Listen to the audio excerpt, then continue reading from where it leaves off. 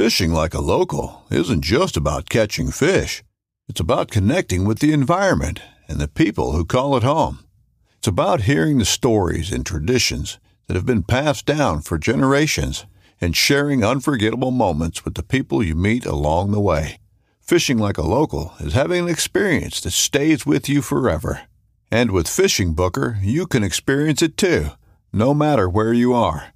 Discover your next adventure on Fishing Booker.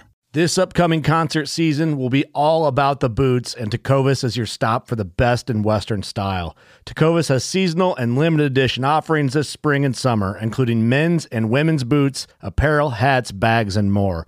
All Tecovas boots are made by hand in a time-honored tradition with timeless styles that are always on trend. And Tecovas has first wear comfort with little to no break-in period. It's hard to find this level of comfort paired with this level of style.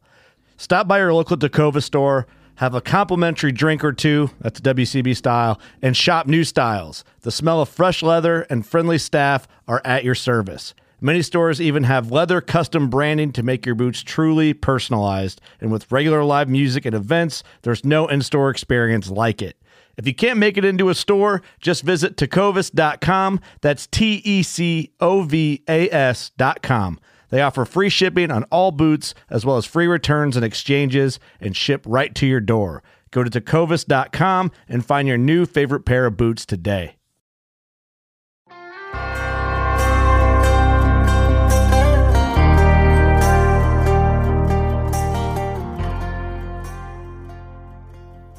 Welcome to Colorado Hunting Hub. This podcast is designed to talk about everything hunting in Colorado, whether you're a new hunter, old timer, or something else. Colorado Hunting Hub will have something for you.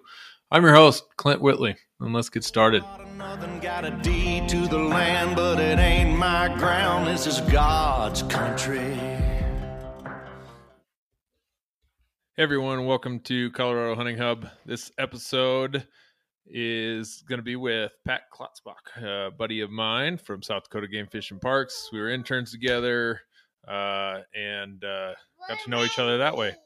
And here's my little boy sitting right next to me, yelling and talking and whatever else. And so I apologize for any other disruptions in the audio because he's here and I'm running daddy daycare and he wants to talk in the mic. But real quick, let's make sure you know about our giveaways. onX is doing our monthly giveaway. We just gave away the one episode. Still waiting to hear back from him, so I'll give him another day or so, and if not, I'll draw another name. Follow me on Colorado Hunting Hub, Facebook, Instagram, Twitter, and also big thanks to iHunt Colorado for taking this on and allowing me to advertise to them. Email is clint.a.whitley@gmail.com. If you have comments, questions, concerns, I'm on YouTube, Apple Podcast, Podbean, wherever you're listening to this now. Also selling antlers, or not selling, I'm buying antlers. If you got anything to sell, I'll buy it. And our big giveaway is coming this week. I'm releasing this episode probably today, Monday, and our other episode this week will release Wednesday, Thursday, somewhere in there. So we'll give away that backpack. But here's my buddy Pat and some of the good things he's got to say. Thanks for listening. Pat, I want to thank you for coming on my show, my podcast, and your longtime friend, good buddy. Introduce yourself a little bit. Who are you? Where are you from? Clint, thank you so much. When I heard you had this podcast, my goal was to get on it, and I didn't want a little feature part. I wanted the whole show. So thanks for having me on, Clint. This is going to be fun. My name's Pat Klotzbach. I am working for the Game Fish and Parks here in Sioux Falls, South Dakota, and I do the hunter development section for our department. And I kind of wear a lot of hats with that role, but my main focus is doing hunter safety and hunter education, making sure that the people that are hunting in South Dakota here are hopefully out there ethically hunting. And the number one thing, safe, being out there safe. And then if they have any questions or concerns or anything, they can contact me and I can get them in the right direction so that we do our residents here in South Dakota, have enough information to get out and hunt. And you did talk about us, way back when we did start as interns, man. I look at our picture. I have only a few pictures, and most of them are my family, but there is that one Polaroid that when we found that camera of you and I. Oh my gosh. And I text that to you every once in a while when I see it, and I'm like, maybe Clint needs a little smile today, and I'll just send off that Polaroid of you and I. But yeah, man, we do go way back, and we're still kind of in the same roles as when we first started. Dang near, I started 10 years ago, and you started what year did you start? 2009. 9. Yeah, 8. I started in 2010, and and ever since then I've never really wanted to leave, and I feel like where I'm at is a second home, where you come and go, but you're still part of this family. So it's fun reconnecting and being able to have an opportunity to talk with you and have a good conversation on a podcast like this. So I'm excited, man. Yeah. If you can't tell.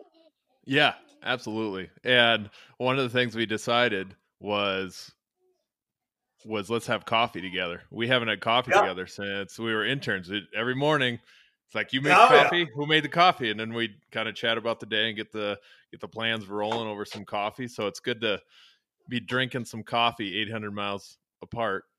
Yeah, that's funny you bring that up. I think you started me drinking coffee. You and my now wife at the time, we went to a coffee shop, and I never used to drink coffee, and I was always, well, what kind of creamer or foo-foo stuff can I put in it? And all of a sudden, here's Clint grabbing the Folgers. Hey, take it or leave it, man. And you don't put that crap in there.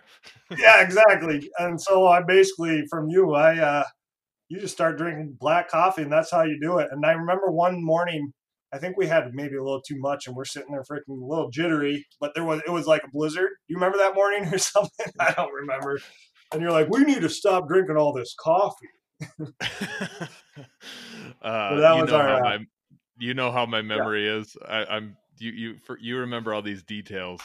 I'm a detail guy. I couldn't tell you what your name is, but I remember your face, but I can't.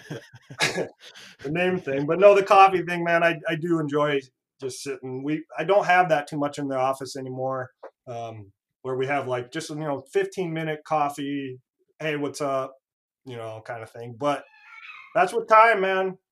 Those are the things that build friendships. That's why we're still talking compared to some other people that didn't join our coffee mornings. No kidding. 12 years. It's been 12 years. And just about every summer we get together and play around to golf or go little pizza ranch maybe, whatever it is. Yeah, I know. I'm going to miss that. I hope the pizza ranch buffets open up again, because we used to, that was our thing. Just go get the buffet, go play around the golf. We didn't really do a whole lot. We tried fishing a couple times, but it all depends on who that third person is. Yeah, Cece's. Yeah, Cece's closed the door, so couldn't go there. That didn't work. Well, I was sad because that was our birthday spot, man. If it was your birthday, we're going to Cece's. That's just it. And we never went to Cece's any other time unless it was your birthday. And then you had quality dining.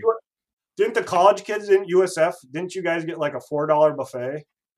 Wasn't it like really like crazy cheap? It's like, no wonder this pizza's okay, because you guys are literally eating for free anyways. So yep, I just had to throw my ID out there. Yeah, but those are hey man, that's why you always remember those things, and that's what keeps friendships going. And you just build upon little things like that, and that's what's fun about stuff. Yeah. So what was your progression from kind of getting in, and you mentioned intern, but getting into your current position? I do want to kind of clarify, because every state agency is named something just a little bit different, and it's always that's always a learning curve for some people because they live in one state their entire life. Ours is called Colorado Parks and Wildlife, CPW. It used to be called DOW, Division of Wildlife, until they did a merger with Parks, which many states have done different mergers. And South Dakota's is called South Dakota Game, Fish, and Parks. So that's the state agency that manages wildlife. So kind of walk me through some of the progression of what you did. Okay. So one thing that South Dakota, at least in our game fish and parks world, is the internships are, I mean, how many internships did you do in our department? You just kept signing on. So let's just say you were, they go by like semester. So every half year you sign another one. But anyways, the internships in South Dakota, at least in our department, are wonderful.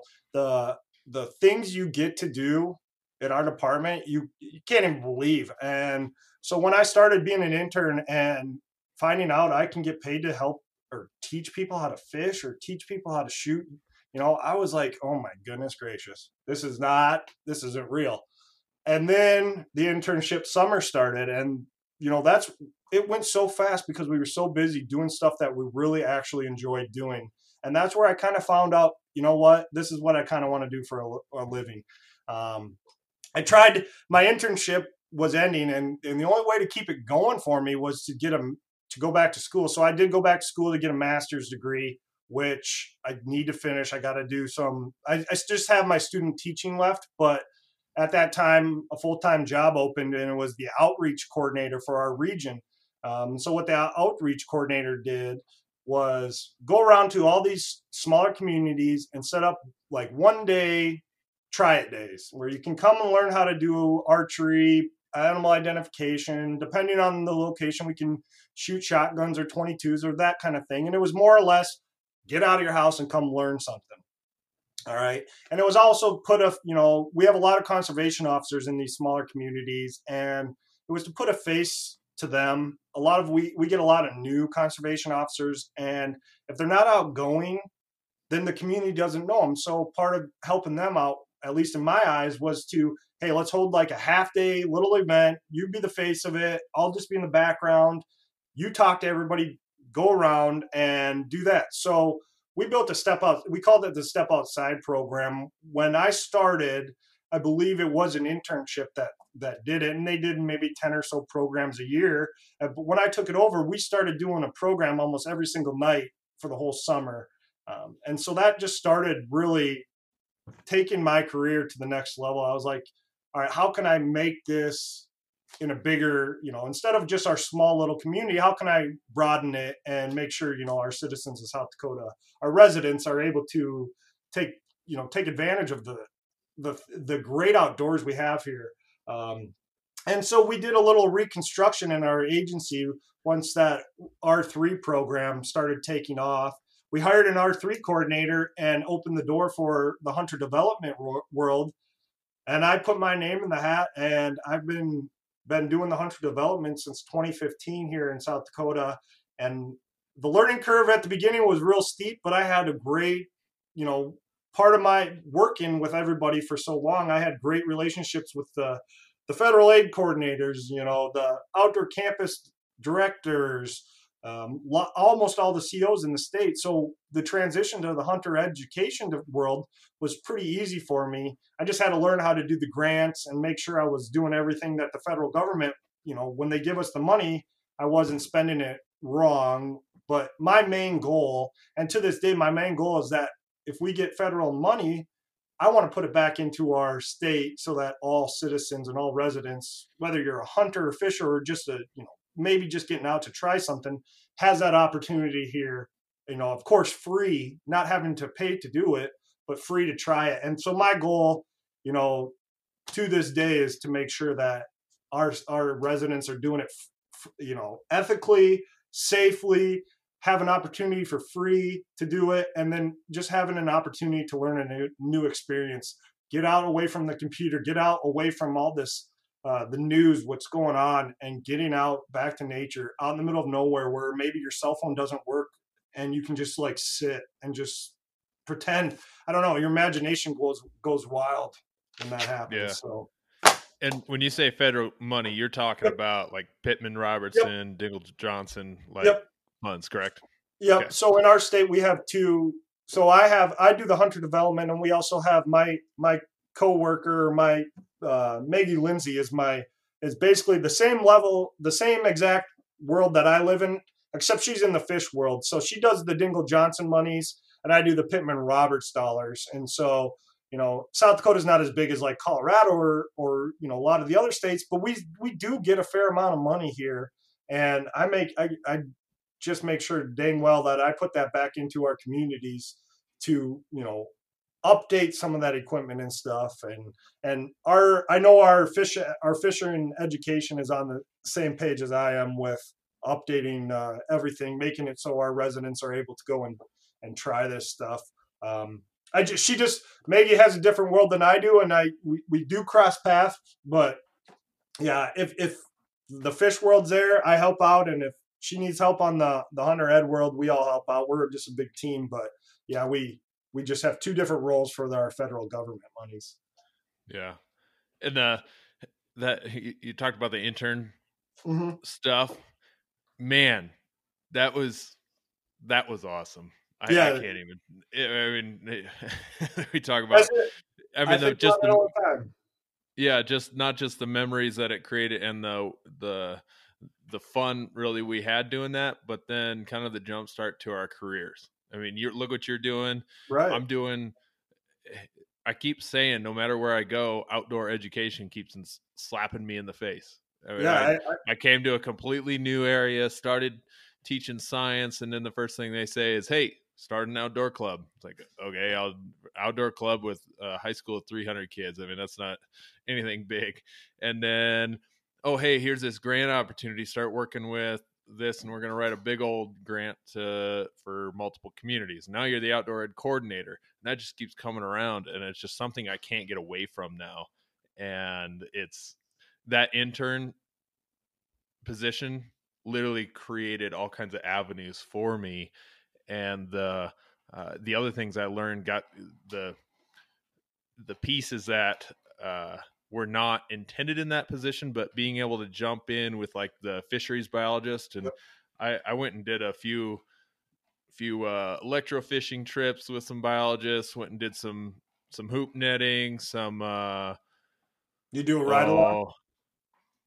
I didn't. I almost got to go with John Canta to go catch some mountain lions. Oh, nice.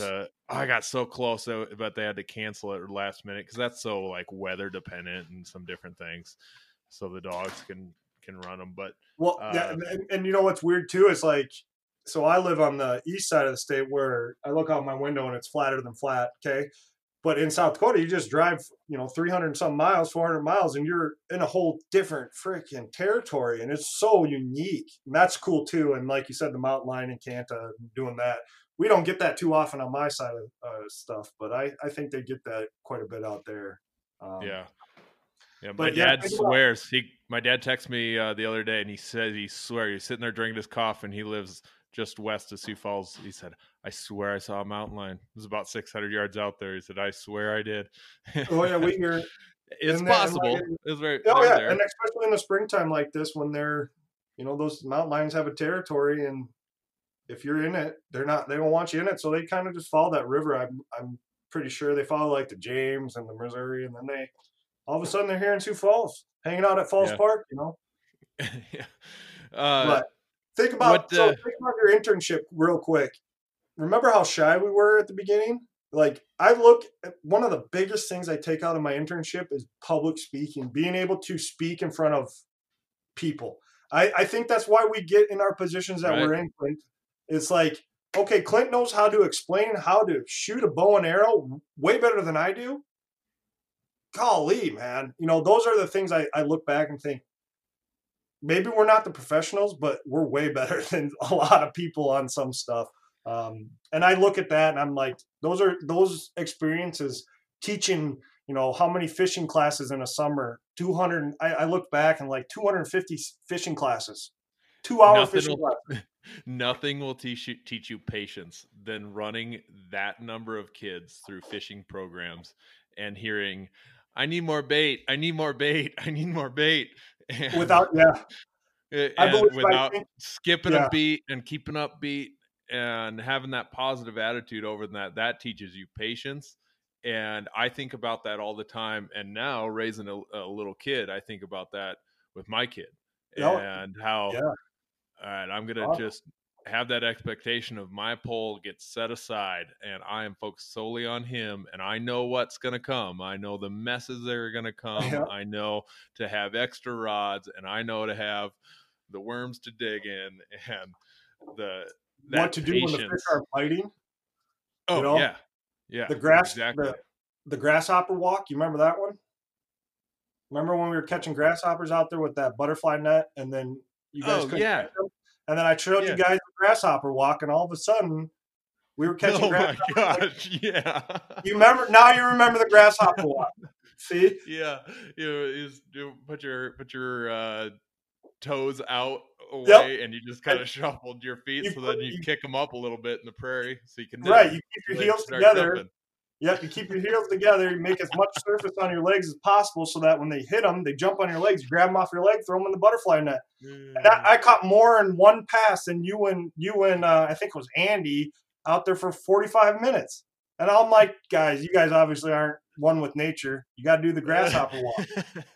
Hey, but those are the little things that when you're working with kids and you teach them something stupid like that, that now they're all walking all dumb, kind of goofy, and trying to kick up, and you make that fun. You absolutely make that fun instead of just let's go catch some grasshoppers and maybe catch one or two. Yeah, because the pond back here, the fish bite all the time, but when they don't bite, they're not going to bite, and you're like, oh crap, we got 2 hours and no biting.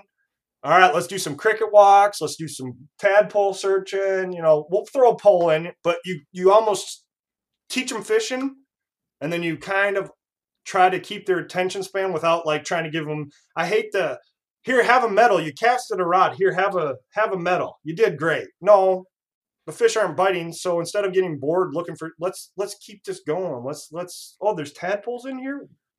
That's crazy. Oh, what are these circles in here? Oh, those are the bluegills making their nests. Those kinds of things are what I like to elaborate on when we're out fishing. It's not all about fishing. We got to learn about the ecosystem and whatever else is around here. And if kids don't learn that, I feel like then they take fishing for granted. It's like, oh, we just caught a fish and I got a gummy worm.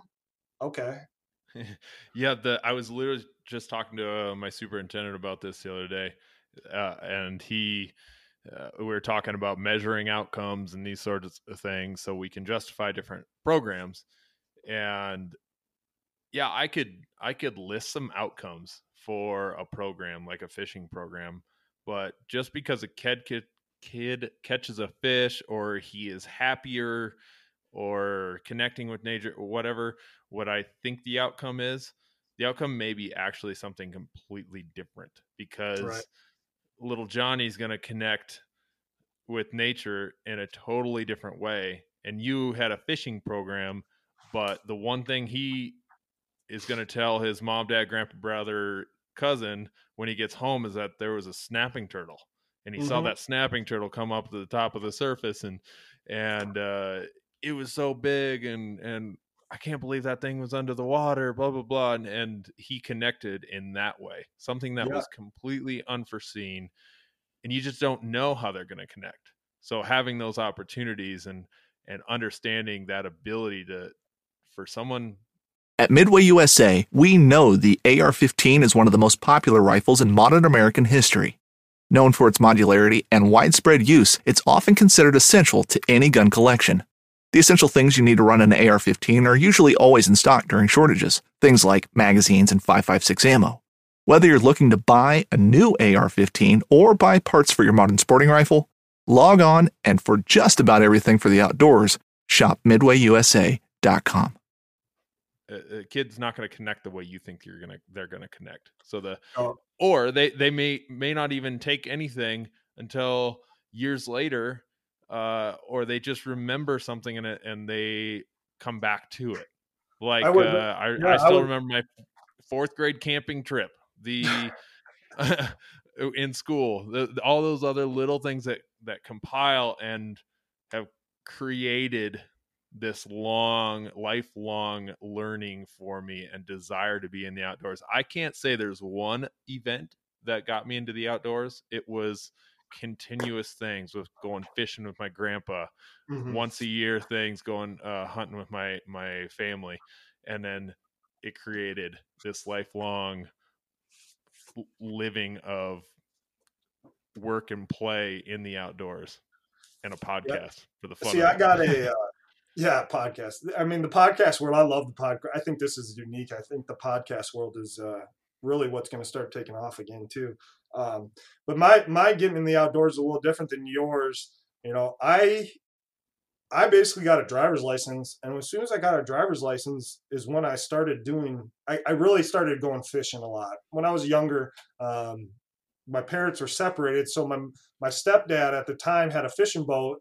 And I only got lucky to go every once in a while, but that hooked me to go. And catching that first fish, you're like, holy crap, this is awesome.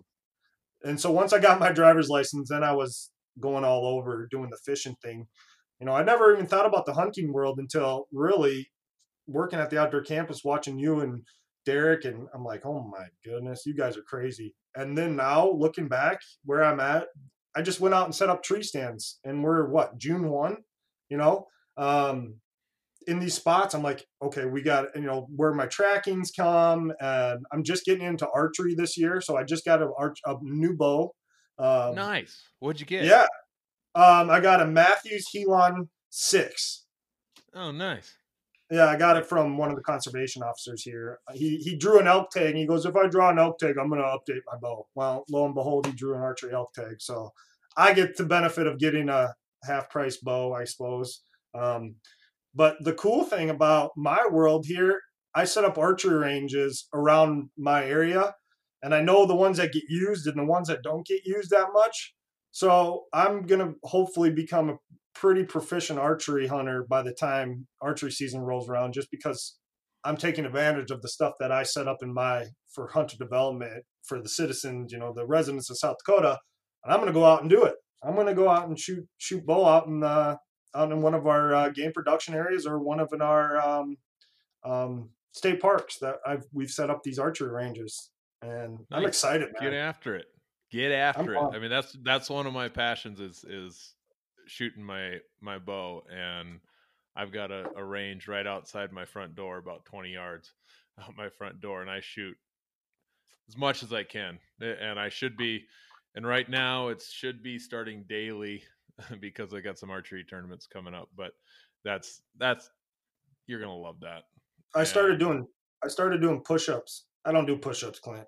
I started doing push-ups. I started doing everything, man, because it's set for so I want to set it at 60 to 70 or whatever. And I pull it back. I'm like, oh my gosh. All right. So I'll practice for maybe one arrow every other 5 minutes or something because I'm weak, So I'm trying to get that. Muscles. I can run forever, Clint. You know me, man. I can go forever, but I got to get that core body strength up. Yeah, I know you hold some records for your 4x4 or whatever it was. Yeah, I got some state records for running, and then I'm pretty dang good cross country skier too. So no records on that one yet, but that's a whole nother. See the cross country skiing world. That's a whole nother world. They're hoity toity, man. You got to have all this nice equipment. You got to have these skis that skate ski, whatever. We worked with that intern who thought he thought he was a professional cross country skier, and here I come out with a pair of youth skis, and I'm freaking flying. But it's not the correct technique or style. So I look silly and I'm not right. You know what? That's why we called your technique the Roadrunner. The Roadrunner, man. And it worked, right? So that's getting back to the hunting thing a little bit and fishing thing. There really is, as long as you're doing it safe and ethically, Clint, really learn from your mistakes, or, hey, cast out a color. They make so many different colors of fishing lures. Why? Because who knows what's going to catch. That's why you got to keep casting, and there's no real way of doing things. One of my good friend coworkers, he said his style of hunting and fishing is Machiavellian. And so I had to look that up. And what that means is he's got his own style. And if you tell him it's wrong, he's going to basically just not even listen to you because it works for him. It's working for him. He never put on the Sitka jacket and all of a sudden he's shooting a 350 yards at a bull elk that's state record, you know? No, he was doing his own thing, which that's I love that, you know. I never heard that before, and I think that's kind of cool. Yeah, I think like, I've heard a lot of stuff, but I've never heard that one. That's Yeah. kind of cool. it is kind of cool. And you know, he was a big fly fisherman, and the fly fisherman, you know, you're a fly fisherman. I went to fly fishing in the schools. That's about as much fly fishing as I've done in my world. But anyways, I was doing it my way, and apparently that was wrong. Do you remember that way back when we did the fly fishing in the schools training? Oh yeah. Yep. Yeah. I remember that. You were right. You were doing it perfect, man. You were like the star student. Everybody was like, "Hey, stop and look at Clint. Here he is. He looks like he's down." What's that movie called? River Runs Through It. Yeah, you look like Brad Pitt or whatever. River Runs Through It. And here I look like the guy that's just found on the side of the road looking for something to do, and I'm sitting here twisting it around. And she comes up to me. That's not how you do it. I caught just as many things as he caught on the gym floor. How is mine wrong compared to yours? You know. And I think that's where we kind of run into some problems or shut some people away. It's like, you have to cast this way. Why? You're casting in the water, same spot as me, you know. As long as you do it safe. Safe is the main thing I always have to stress, because I do see a lot of it. I see a lot of unsafe in my world, seeing the hunting incident reports and those kinds of things.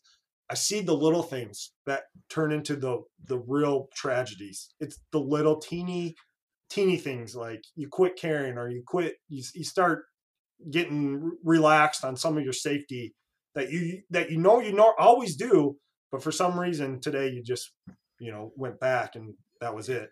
So I'm all for doing it your way, as long as you're safe and you're always ethical. Nothing worse than getting reports of maybe participants that I've worked with or families or whatever saying, well, Johnny went out and we caught him spotlighting raccoons.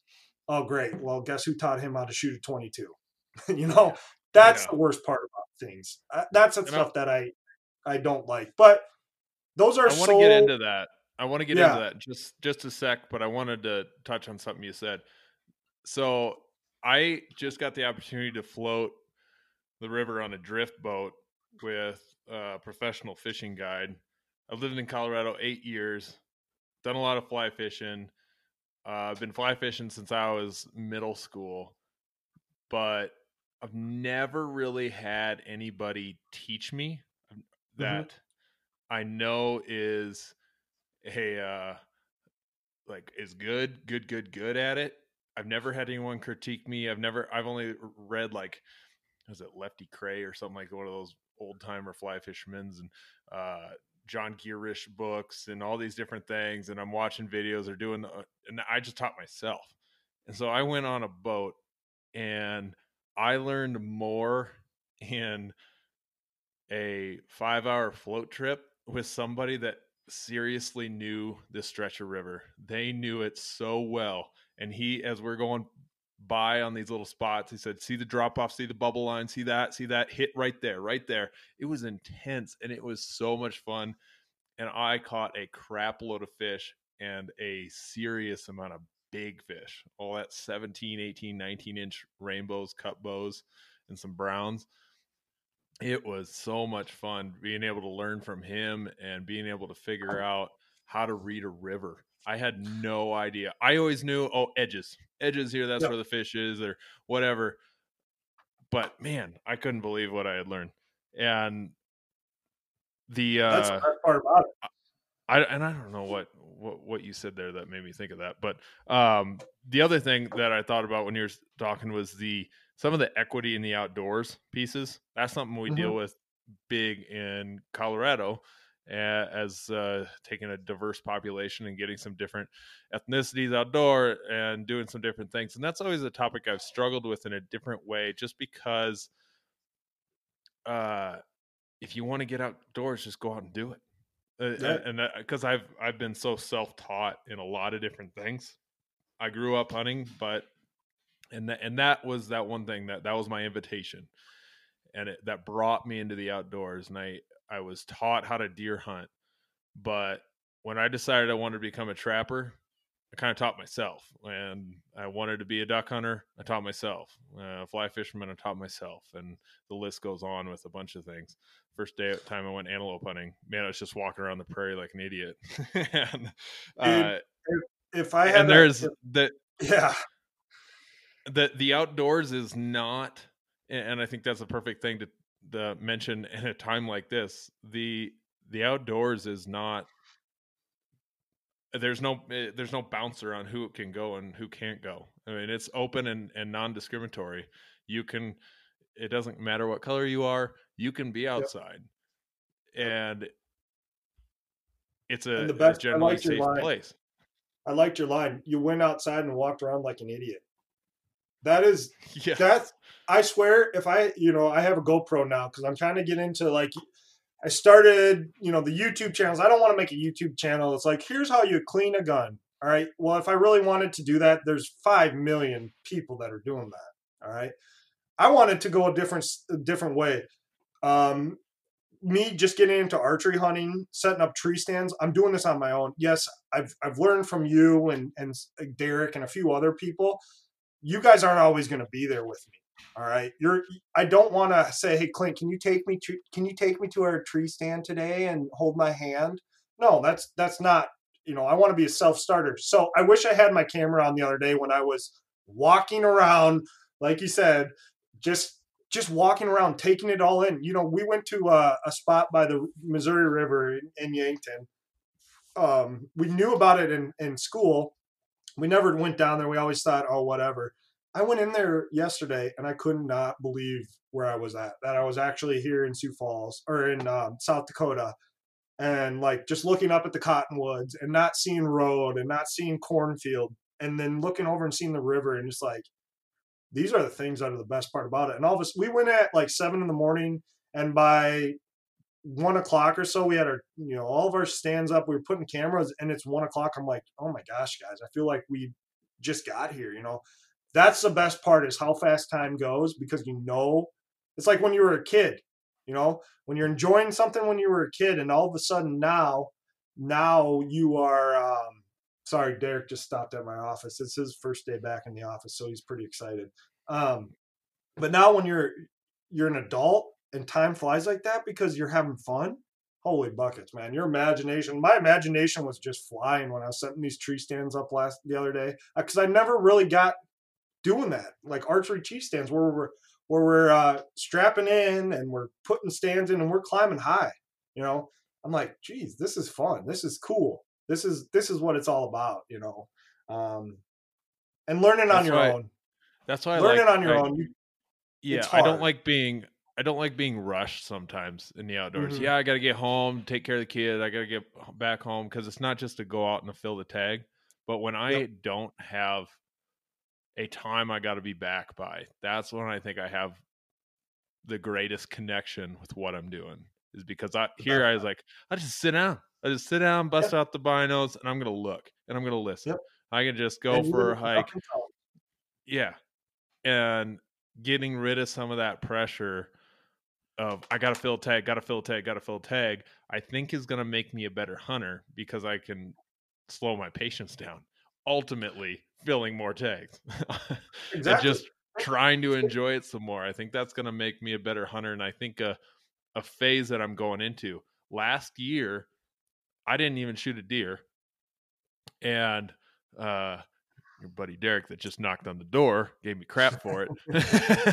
Hey man, but I wish the people on this podcast could have Derek on the side. It would be really fast, because him. He's quick, he's fast, he gets to the point, and he's out. That's him. I wish I could just meet this guy. He's one of the better hunters in the whole state, but he is. I mean, he learned it. I'm sure he probably learned it from his hands-on, but he's, like I said, Machiavellian. It's his way. So you have to if you're hunting with him, you're going his way. Fast, hard, not stopping, we're going. Where I like my style a little bit. Okay, I like to do the fast, and let's go and let's hunt hard.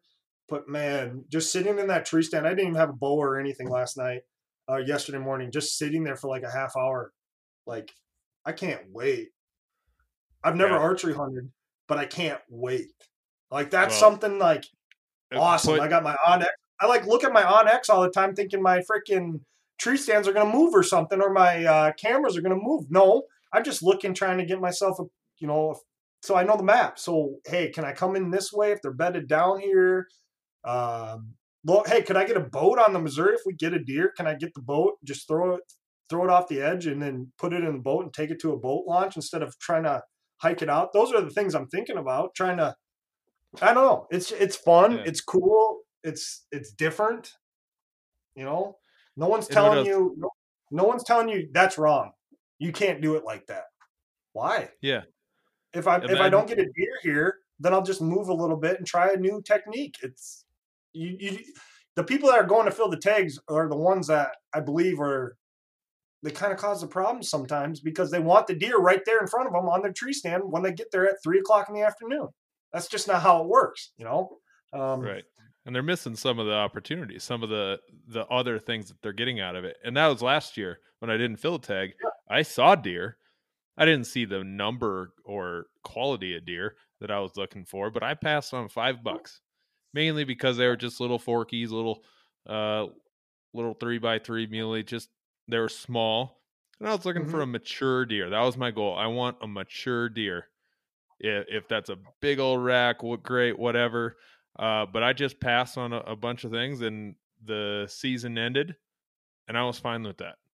Yeah. And I was fine with it. I mean, I wish I had just a little bit more meat in my freezer for this year because I just have a mountain goat and a small cow elk, but which I made some sausage last night, which is pretty good. But yeah, well, I took and made some goose sausage, all breakfast sausage, goose, mountain goat, and some elk sausage. So I got a whole bunch of that. I'm excited to try. But with your archery, I mean, sitting in a tree stand is awesome and great. Just wait till the day you and I are out here in Colorado archery elk hunting. You're gonna wet yourself. Yeah, I'm hoping. I want to get proficient enough to be able to feel confident because, like, archery hunting a deer. I mean, as far as I know, archery hunting a deer is a little bit different than archery hunting an elk.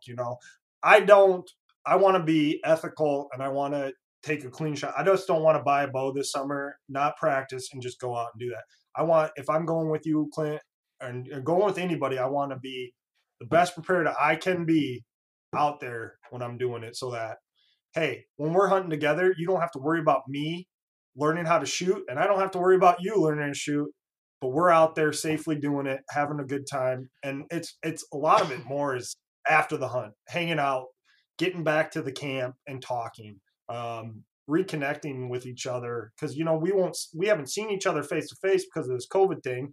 But even if this COVID wasn't here, we still probably wouldn't see each other face to face because you're, 1,000 miles away.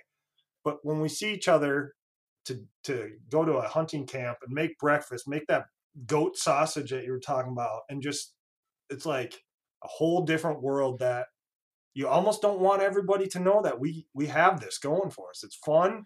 It's cool. It's different. It's social media is not there. There's no one telling you, hey, Clint, your camo is old. What? Like, you can't wear blue jeans to hunt in. Yeah, that's the other thing, man. You look at all these like products, and it's, if you're not wearing this brand of camo, you're not a hunter. What? That's a trap you can get in, an absolute trap you can get in, and I've admitted on this podcast that I've dove down into that a little bit. But when we do our, we'll have a little series pre-season just to talk about some gear lists and that sort of thing, what you need and what you really, really don't need. It's just comforts. And the episode that's going to be published right after this one's going to be episode 19. That one's episode 20 with Mark from Exo Mountain Gear Backpacks. Oh, cool. That's a $600 backpack. Oh, and it's insane. I have one and it's great and it's wonderful. But I also hunted with a hand-me-down that I got from someone from the outdoor campus. I got it from Mark. And when he sold me, remember he sold us a bunch of stuff. I still warehouse that stuff. Oh yeah, I had a $10 Gregory internal frame backpack that was meant for backpacking. I Yep. packed out bears and elk and deer and all kinds of things with that thing, and It worked. it worked. It worked fine. But The now only guess reason what? I went and got the other stuff was just because I had an opportunity to get it. Sure, why not? I'll increase my comforts a little bit. Yep. But it's kind of, you could add some of that as a progression in your hunting of, yeah, I'll pick up an extra piece of gear to make it a little easier. I'll pick up just to increase comforts. But I see it every day, Clint. So I have a good working relationship with our outdoor one of our outdoor shops here, and I see it every day, man. When I go up there, to become a hunter, there's when I sit in these conferences or I sit on the phone with all the states, there's like there's something out there that says getting a hunter is very expensive. Starting a hunter is very expensive. Why? Well, because you got all these people that have a vested interest in you to become a hunter.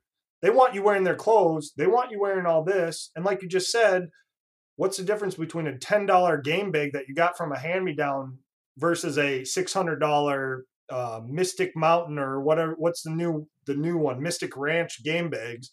Those kinds of things. It's like Mystery Ranch. Yeah, Mystery Ranch. It's like, what's the difference, really? You tear it apart. What's really the difference? But then you come to really find out, okay, their product is really for packing out gear. All right, I probably should buy that eventually because my back I'm not getting younger. My kids are going to start coming with me. So eventually it's not going to just maybe be my deer.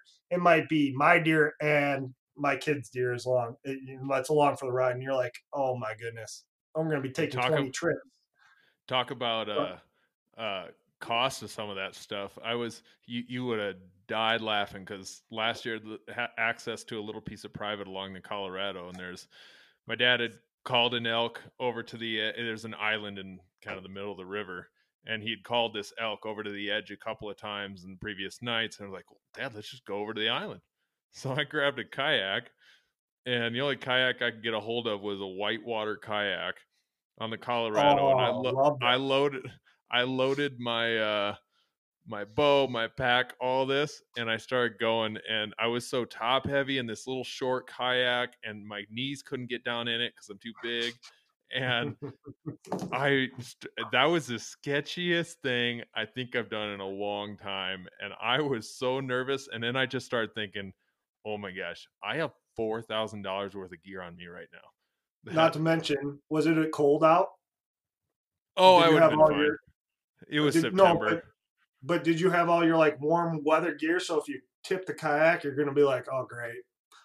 Oh, it's September. It was. Oh. It would have sucked. But on the way back, actually, I waited, and it got up to about waist high, and that was sketchy too coming back. But just that, like, oh my gosh, I have way too much money into all this gear. You know what's funny though? You brought up that whitewater kayak.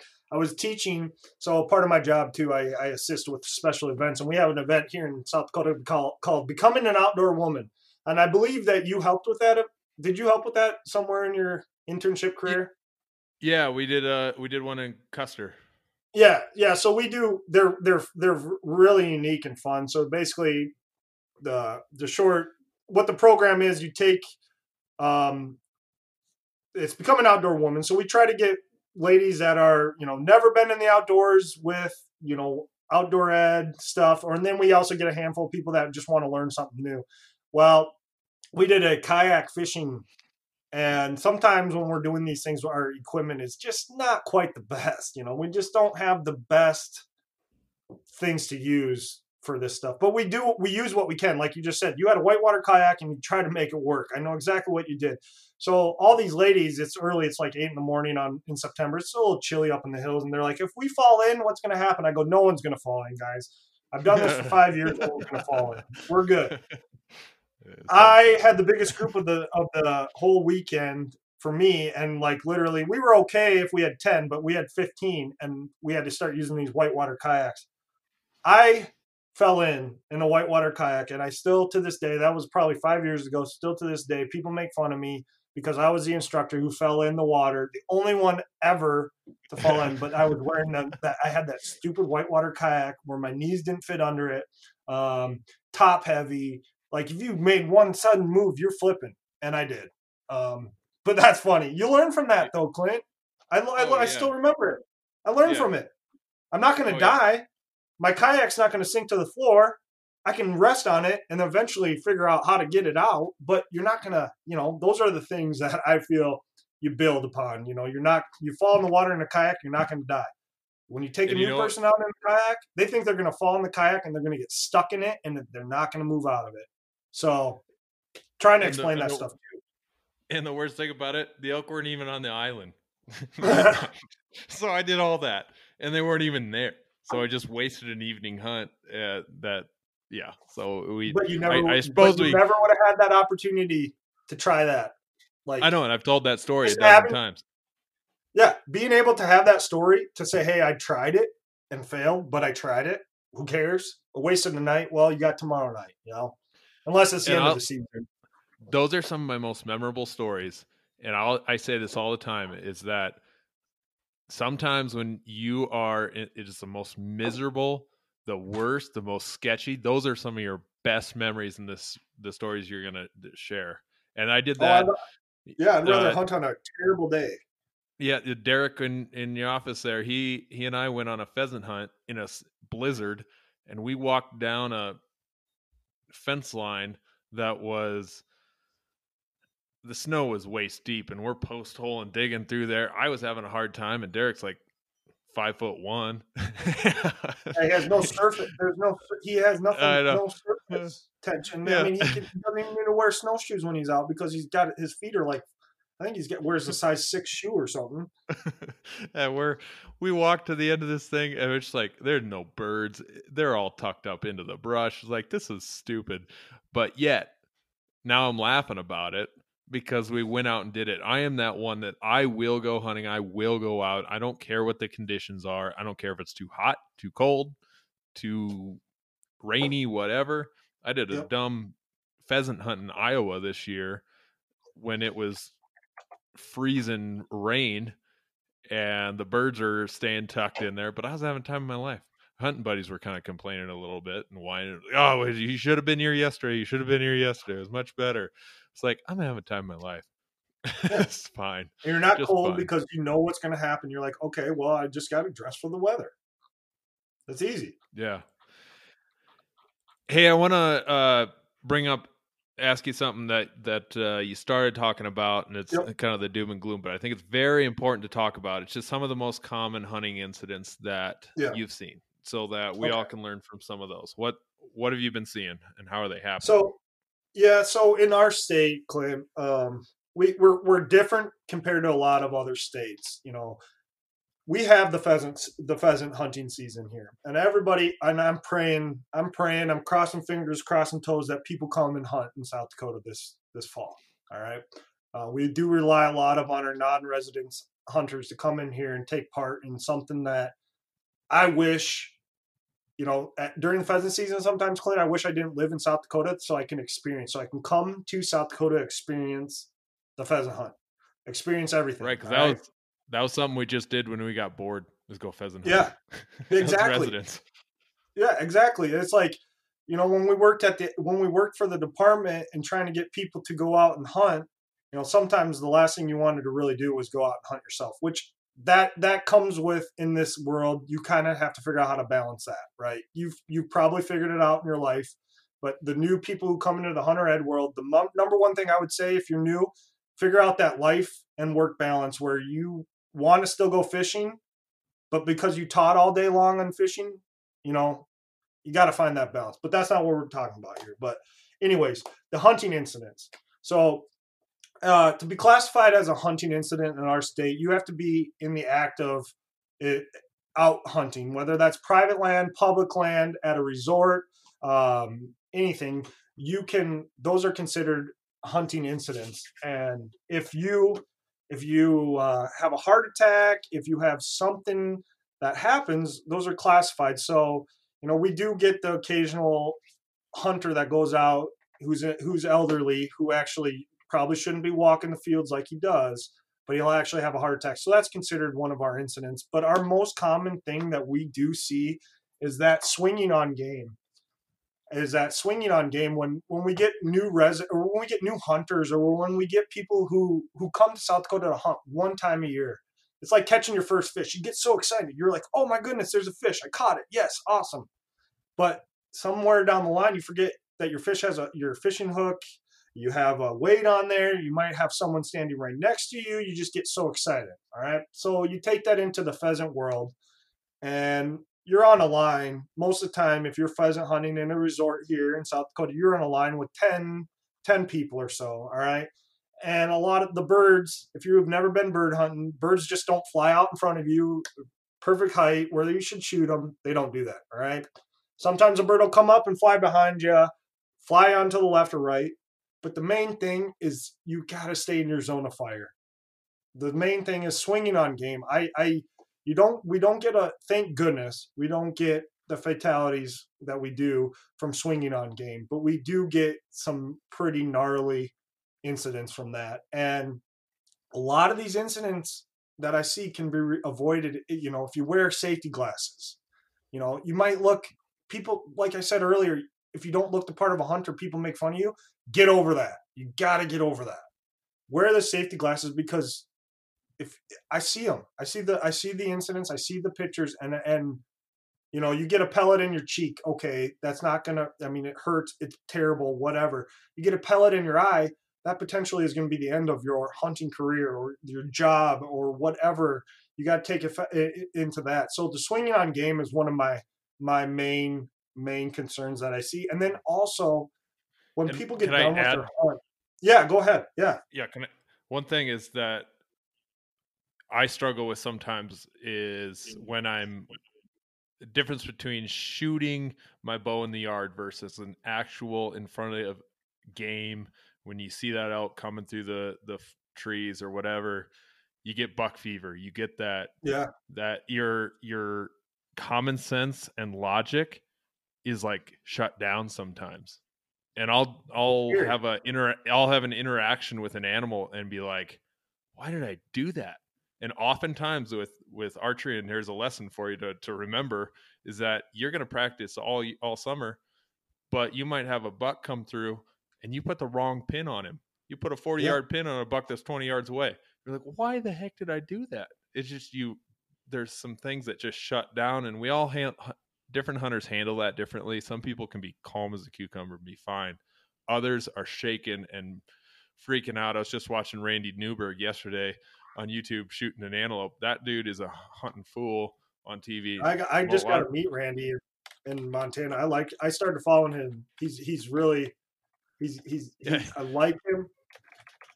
Yeah. He shot an antelope and he missed the first two times, and you could see him on TV just shaking and shaking and shaking. It was like, that dude's hunted way more than I have it and shot a ton of animals, but yet he is still shaking like that and going through all of those feelings. And that's why with archery, you kind of talk about effective range. And in my yard here, I can dial my sight out to 100 and I can stick my elk. 5 times out of 7, last time I did it, I killed that elk. I'm not doing that. I'm not doing that in the field. My effective range is probably 40, 50 yards because I got a whole lot of other factors involved there and emotions that I'm dealing with. So I totally get that with new hunters, that there's so much instinctive things that take forever to learn when a pheasant jumps, and there's that rush of adrenaline, emotion, and dopamine that's just rushing through your endocrine system that impedes your ability to make some common sense and logical decisions. And until you've had the practice and had that safety ingrained in your head to say, oh, it's okay to let that one go. I don't need to kill that animal. It can go. And because I'm going to shoot my dad accidentally if I shoot right there. So having that's such a important thing for folks to understand is you've been pulling up on animals your entire life and shooting, but that little kid or your wife who's never been hunting before, that's a foreign thing that just, you don't have that natural ability when you're a new hunter. Right. And then so the other thing I see with incidents too, with new hunters, and that not the archery, you see them. I'm still kind of figure out, do you just go all into archery or do you go all into rifle hunting? I'm still trying to figure out in people's heads, what draws them to rifle hunting versus what draws them to archery, or if they've done rifle and want to try something else.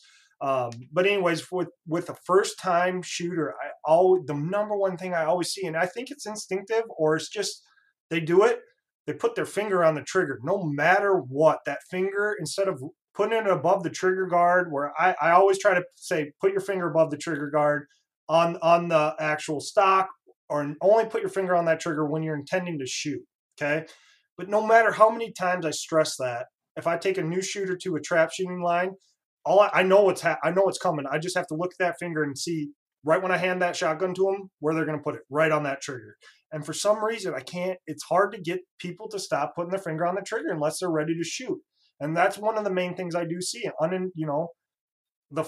Taking an accidental discharge of their gun is another big one. Just because, like you said, that elk comes in, the excitement, whatever.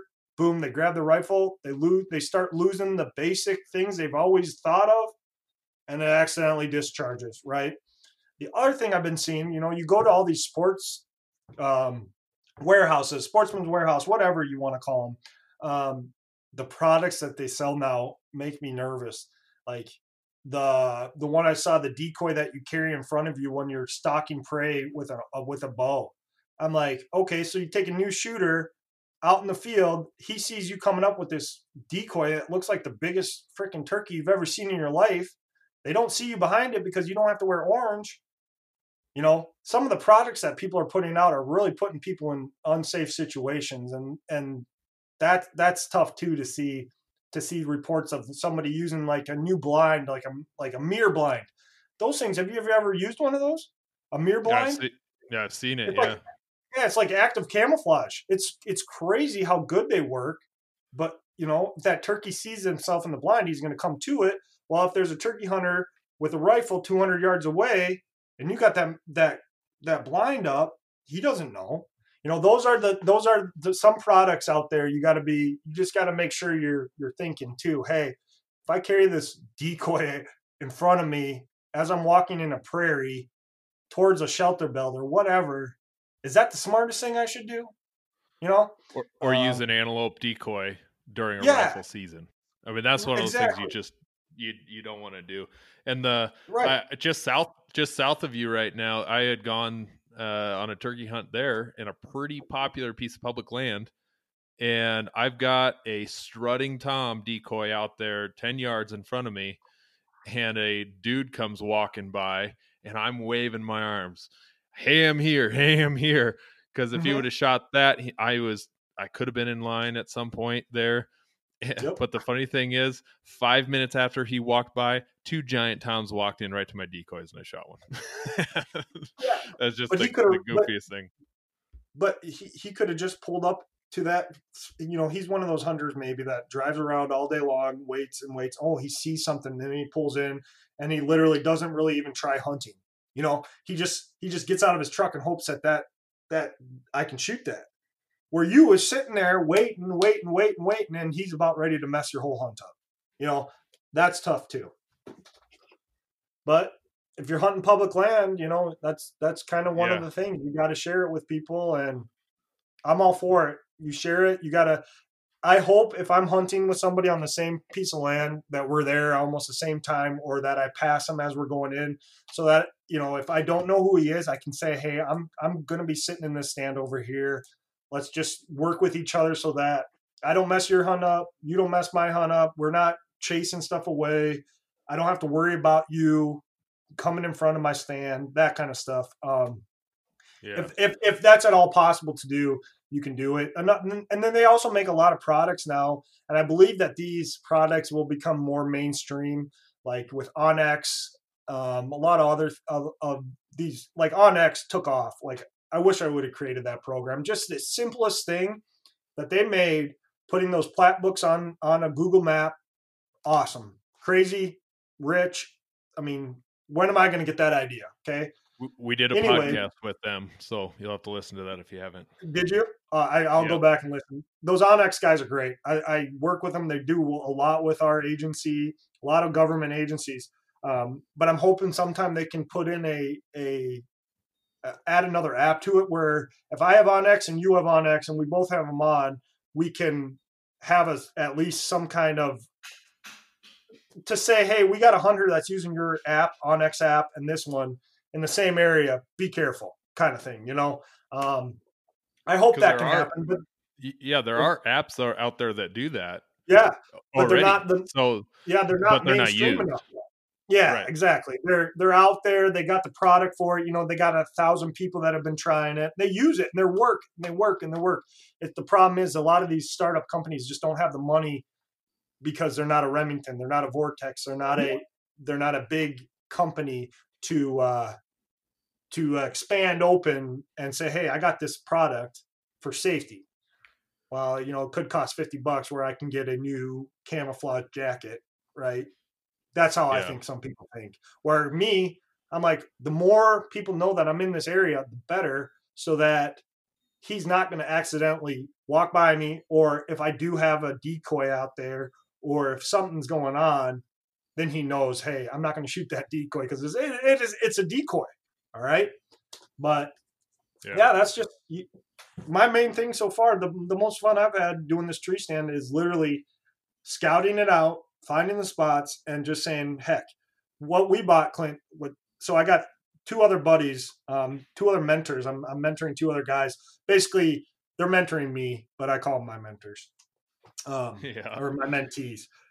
So what we did is they got these tree stands where all we have to do is buy the clip and we can slide our stands in and out, and the clips are only $20, which is awesome because now we can go and we can just get the ladder system and just safely secure a clip in there. And then every time I won't go hunting with anybody unless they use the safety harness or have the safety harness straps up there so you can clip in. I won't take anybody out or do any of that unless that. I see too many archery hunters that fall out of their tree stand because they fall asleep because they weren't clipped in. That's sad. Terrible. It's a simple thing. Simple. And if you use public lands, you can see tree stands where people have been, and I was out there the other day looking at these tree stands. I'm like, oh my goodness, man, that's what you're hunting out of? I would never in a million years climb up that thing. That looks so dangerous, but people do that. So to have like a system where I can say, we have five people right now hunting in this zone, just watch out. You don't have to say what they're hunting, what they're doing, who they are, or whatever. They can just be Hunter 1, Hunter 2, Hunter 3. I know. And you could turn in that layer on and off. Like if you didn't want someone to know where you're at, you just don't share your location. Yeah. But an option to share my location with nearby hunters. Yeah, because if you roll up to a public land, you see two pickups there, but the public land is 1,000 acres. It could be anywhere. Okay, so I just hit that layer. Oh, I see Hunter 1's his last. Okay, you can use cookie crumbs, or if he doesn't want to be seen, he can at least do like a cookie crumb the last 20 minutes of, he took a left on this path. Okay, I'm going to take a right to stay out of his way. That kind of thing. If they could start implementing that into their apps, we would be a little bit, way more safer, at least knowing where people are. And because that's what I wouldn't want to get. And the first argument would be I don't want anyone to see where I'm at. Well, maybe it's just within 1 mile radius. Sure. Just, I need to know who's within 1 mile. And if you're within 1 mile, you're hunting the same ground. Yeah. I already know you're here because your truck's there. That's fine. I don't want to know where your sacred hole is. Sure. I just want to know you're here. I just want to know that I'm not 10 yards from you because you're being as quiet as you can. I'm as quiet. Your tree stand's facing the other way and I'm facing this way. We're hunting next to each other. We don't even know it. That's the kind of stuff that makes me nervous. Like, there's story after story after story of those scenarios when you had no idea. Someone was above you on a hill and shooting over you. There was so many scenarios there. But let's move on. We kind of mentioned before, and I just named this little segment "Hunting 'Cause of Corona." Talk to us a little bit about some of that. Oh, this should be a good wrap up topic, actually, Clint. No problem. Because I'm actually back to work hunting with Corona. Good way to say it. So we opened our office to our staff. We opened our office last week, and today is the first day that if you weren't considered essential, which that was loosely used, I think, in our world. But if you weren't considered essential, you're here today. So Derek comes walking in when he just got here, and he was trying to make me laugh or whatever. But hunting with COVID, his world's changing a lot, because what his world was get people in, as many as he can, as often as he can. Well, now he can only have 10 participants, and he's considered a participant, so he can only have 9 people. So in his world, he doesn't like it, because he wants as many as he can in hopes that you get 200 people, and out of those 205 will buy it, right? You just kind of hope. Well, now he's actually got to concentrate, which I think is good. You can start focusing in on families and hunting. But we've been promoting getting outdoors ever since the beginning, Clint. Going out to our state parks, taking it in. And our state parks and our fishing licenses and those kind of things have been crazy busy. Our staff, unfortunately, we weren't able to hire interns. So a lot of our park staff is out mowing, and they're not able to do a lot of their trail maintenance like they would normally be able to do, because they're just trying to keep up on not having the amount of staff that we're used to. Interesting to see what's going to happen this fall with COVID. We're not going to change our tag system or any of that, but like I said earlier in the podcast, we rely a lot on these pheasant hunters coming to our state. And I work at the airport, and I work at Cabela's during pheasant season to help our the non-residents who are coming here to get information. And I sit at that airport, and it's crazy busy, and I'm hoping we see that again, because I know, at least in our state, we rely heavily, and not just for hunting, but for them to come and stay at our hotels and come and use our resources here in South Dakota to promote some of these small communities that really do rely on the pheasant hunting or the deer hunting. I'm hoping it comes back. Multi-billion-dollar industry. Yeah. And among the economy impacts, and you drop $70 bucks on a pheasant license or a small game license, or you come here and you drop $700 on a license. That helps a little bit, but it's the guys these guys, you should see it. The non-residents, the Walmart parking lots here that fill up with giant trucks and rigs and 4-wheelers and campers, and they walk into Walmart and drop a crap load of money in there, and they'd stop at Cabela's and Shields on the way, and they'd get some new boots and clothes and all this stuff, and the serious amount of money that is spent, brought into communities. It's crazy. Brought to those communities. And then not to mention the guide service. My gosh. We had a fly fishing guide on just the other day that he shut down. He missed the whole spring season before we get runoff, and then the waters get all cloudy and fishing's garbage. So he missed a whole season there of his income. It's sad. And it won't start up for another 4 weeks. And then you've got spring bear seasons in other states, and all those outfitters that are missing out on that. And I bet you guys have that with maybe some of your fishing guides.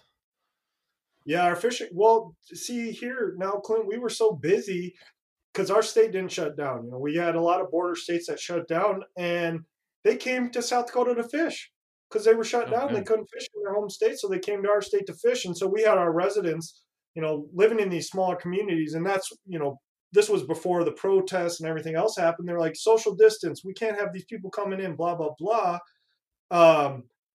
So there was they were complaining that people are coming to their community, but they wanted them there. They just didn't want the COVID thing. And now all of a sudden it's like, where are we at?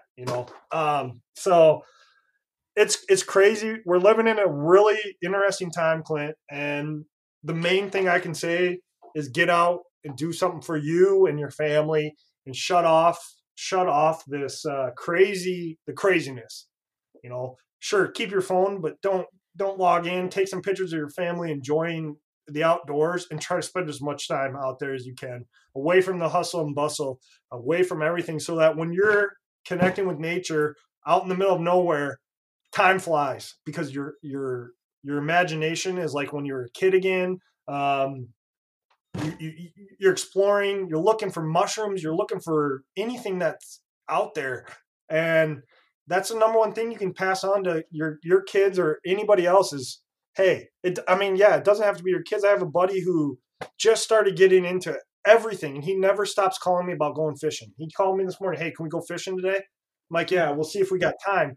But I passed that on to him, and now he's hooked. So the number one thing I could say is pass on what you like to do outside and get people excited, get that imagination rolling again, so that, we keep this tradition of our outdoor heritage rolling.